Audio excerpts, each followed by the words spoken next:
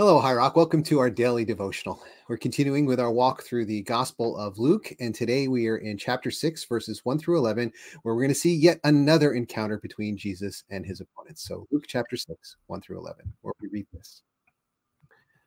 One Sabbath day, as Jesus was walking through some grain fields, his disciples broke off heads of grain, rubbed off the husks in their hands, and ate the grain. But some Pharisees said, "Why are you breaking the law by harvesting grain on the Sabbath?" Jesus replied, "Haven't you read in the scriptures what David did when he and his companions were hungry? He went into the house of God and broke the law by eating the sacred loaves of bread that only the priests can eat. He also gave some to his companions." And Jesus added, "The Son of Man is Lord, even over the Sabbath." On another Sabbath day, a man with a deformed right hand was in the synagogue while Jesus was teaching. The teachers of religious law and the Pharisees watched Jesus closely. If he healed the man's hand, they planned to accuse him of working on the Sabbath. But Jesus knew their thoughts. He said to the man with the deformed hand, "Come and stand in front of everyone."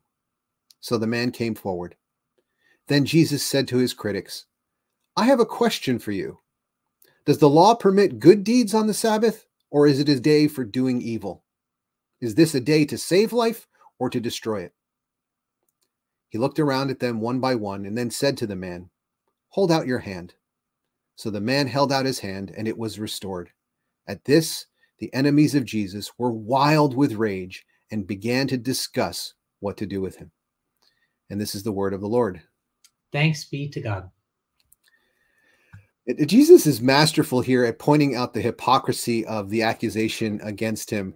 He's attempting to heal someone, which is quote unquote work. At the same time, they're planning to do ill to someone, that is Jesus. They're trying to trap him. They have so little mercy for this man with a withered hand and so much hatred for Jesus. And it's a natural question, like, why do they hate him so much?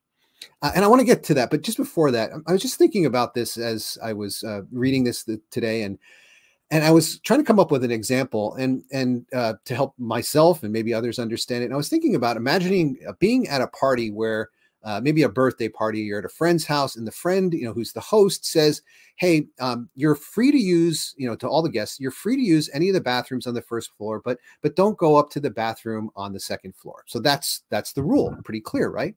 But then you see the host go upstairs and use the bathroom on the second floor.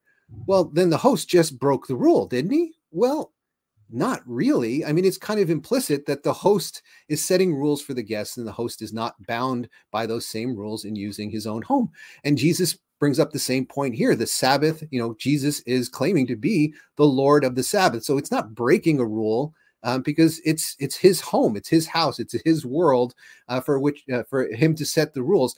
But in any case, it was still just a rule that the Pharisees had made. Yes, you're not supposed to work on the Sabbath. This was an important law in Israel's history. They had very often broken it, had caused great consequences.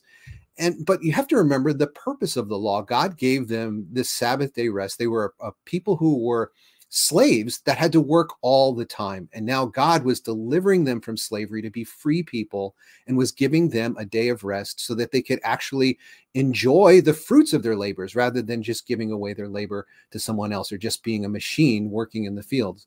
And so this is part of them being a free people redeemed by God.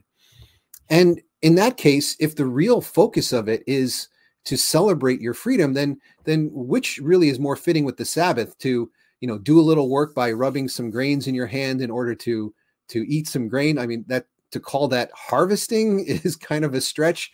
But maybe technically if you're like rigidly literalistic, but at the same time, isn't it more a violation of the Sabbath of your freedom, celebrating your freedom in Christ or freedom in God, to go starving instead, when you could just reach out and glean the edges of the field as provided by in the law?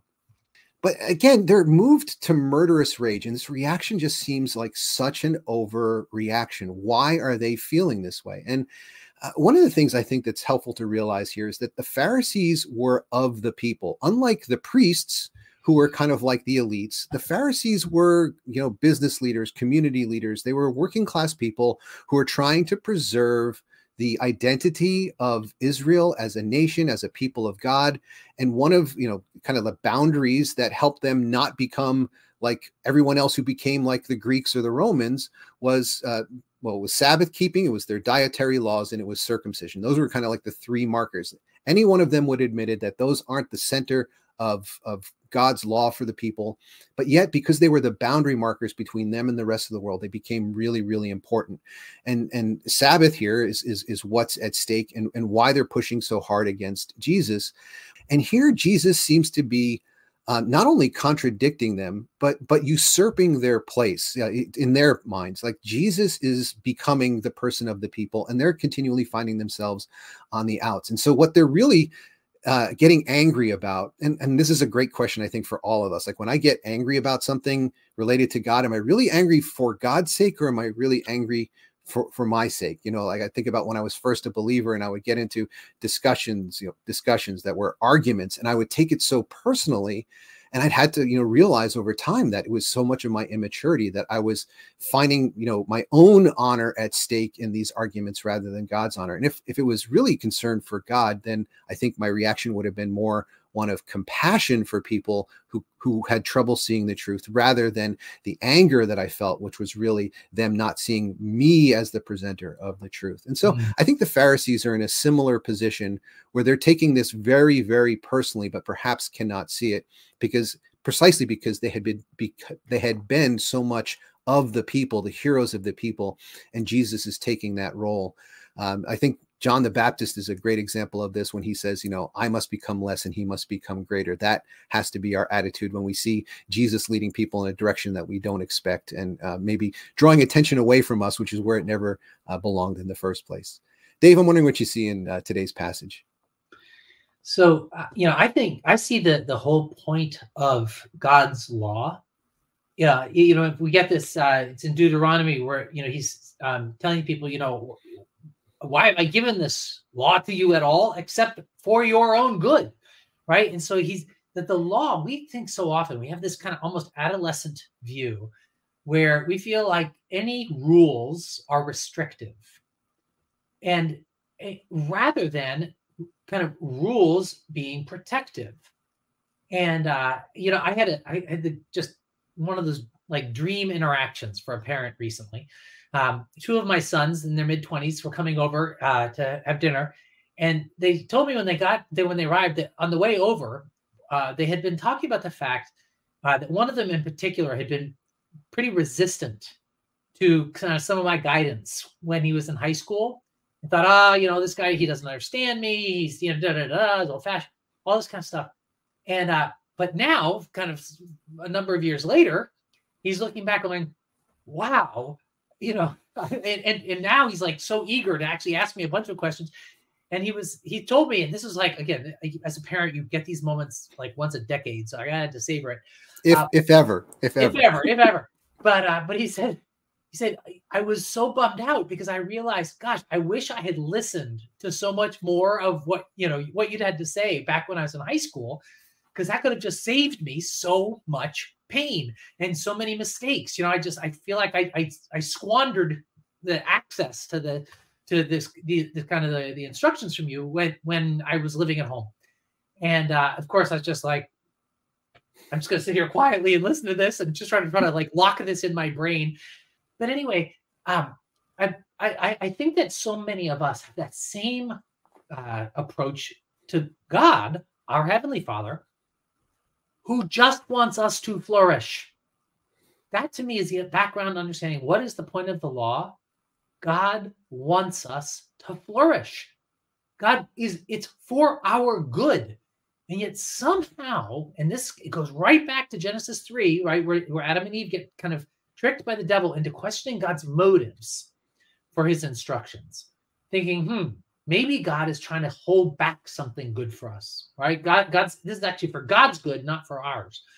And man, that spirit, that Genesis 3 spirit is with us so much today, right? Every day has always been with us since then. And I think even as we as Christians so often think, I got to do what God says about my pride or my selfishness or my sexuality or my relationships. Oh, obeying God is so just this sacrifice I have to make because God made a sacrifice for me. I think, no, this is a complete distortion of the relationship that God wants to have with us. God has made a sacrifice for us because God loves us so much. And God gave us instructions because God loves us so much. That God wants good things for us. And I think the Sabbath is one of those things.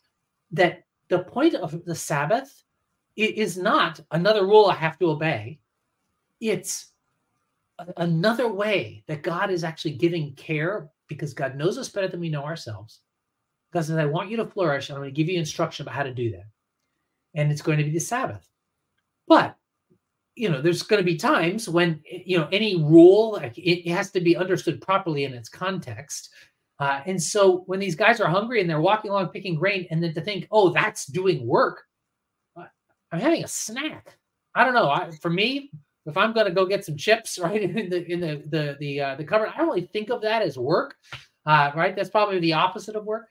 And so, but the whole point was God's trying to help these people flourish, and the Pharisees have now made what was this gift into this oppressive structure.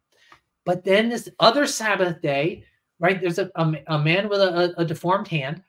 And here again, what's the point of the Sabbath? It's to cause human flourishing. It's to protect life. It's to give life to the full. And God knows our tendency to make ourselves into slaves again, right? Just like the Israelites, being put into bondage, we too often are complicit with our own bondage. Right? We put ourselves into bondage, and it's, we accept all of these systems. I need to work. I need to work. I need to have. I need to have. I need to purchase. I need to purchase. And we end up making ourselves slaves. And God gives us a commandment to protect ourselves from our own adolescent foolishness. He says, no, you can't work on the Sabbath. You've got to stop. You've got to rest. You've got to be a human, not just a worker, not just a machine. And God gives us this. But here's this man who's being restricted. He's got this disability. And now Jesus is here saying, hey, you know what is a perfect day? Right? Any day would be a perfect day to heal. It's an especially perfect day is a Sabbath. That day we're celebrating human flourishing. But what the Pharisees were hearing is, no, this is a day to obey a rule. It's a day that restricts life rather than protects it. And so anyway, I think that's that gap that we're seeing between the way that Jesus understood the real meaning of the law versus the way the Pharisees, who took the law so seriously, and they knew all the details, but they misunderstand the entire purpose of it. Yeah, in my mind, I think about traffic laws. Like, they are laws that bring freedom. Like, as much as we might not like particular traffic laws, if there were no traffic laws, I wouldn't drive. I wouldn't be out on the roads, especially in the Boston area. And so it is a law that brings freedom. But the Pharisees, what they're doing is the equivalent here of someone who is, I don't know, breaking the speed limit in their minds, and they want to execute it. Like, it's the overreaction is just so far out of proportion. There's a saying that if you ask 5 rabbis a question, you'll get 5 different opinions and an argument, right? That's normal. And yet here, their difference of opinion, the reaction is so strong. I think it's because they're taking it so personally, because they're no longer seen as being favored by the people, and maybe even being favored by God. And out of jealousy, they're ready to attack. Exactly right. That's for sure. Well, John, we've gone over time as we do. Will you do it to close us in prayer? Yes, let's pray. Our good and gracious God, through your Spirit, help us to understand the path of life that Jesus wants to take us down. Lord, help us to find the love and freedom that are in your grasp. In Jesus' name, amen. Amen. Well, friends, I pray that you would find fullness of life as we're going through this Gospel of Luke together. I pray that this really will be an invitation into fuller life, and that we'll find it in the instructions of Jesus and in the example of Jesus and in the love of Jesus. So glad you're on this journey with us. We look forward to seeing you on Monday as we pick it up again.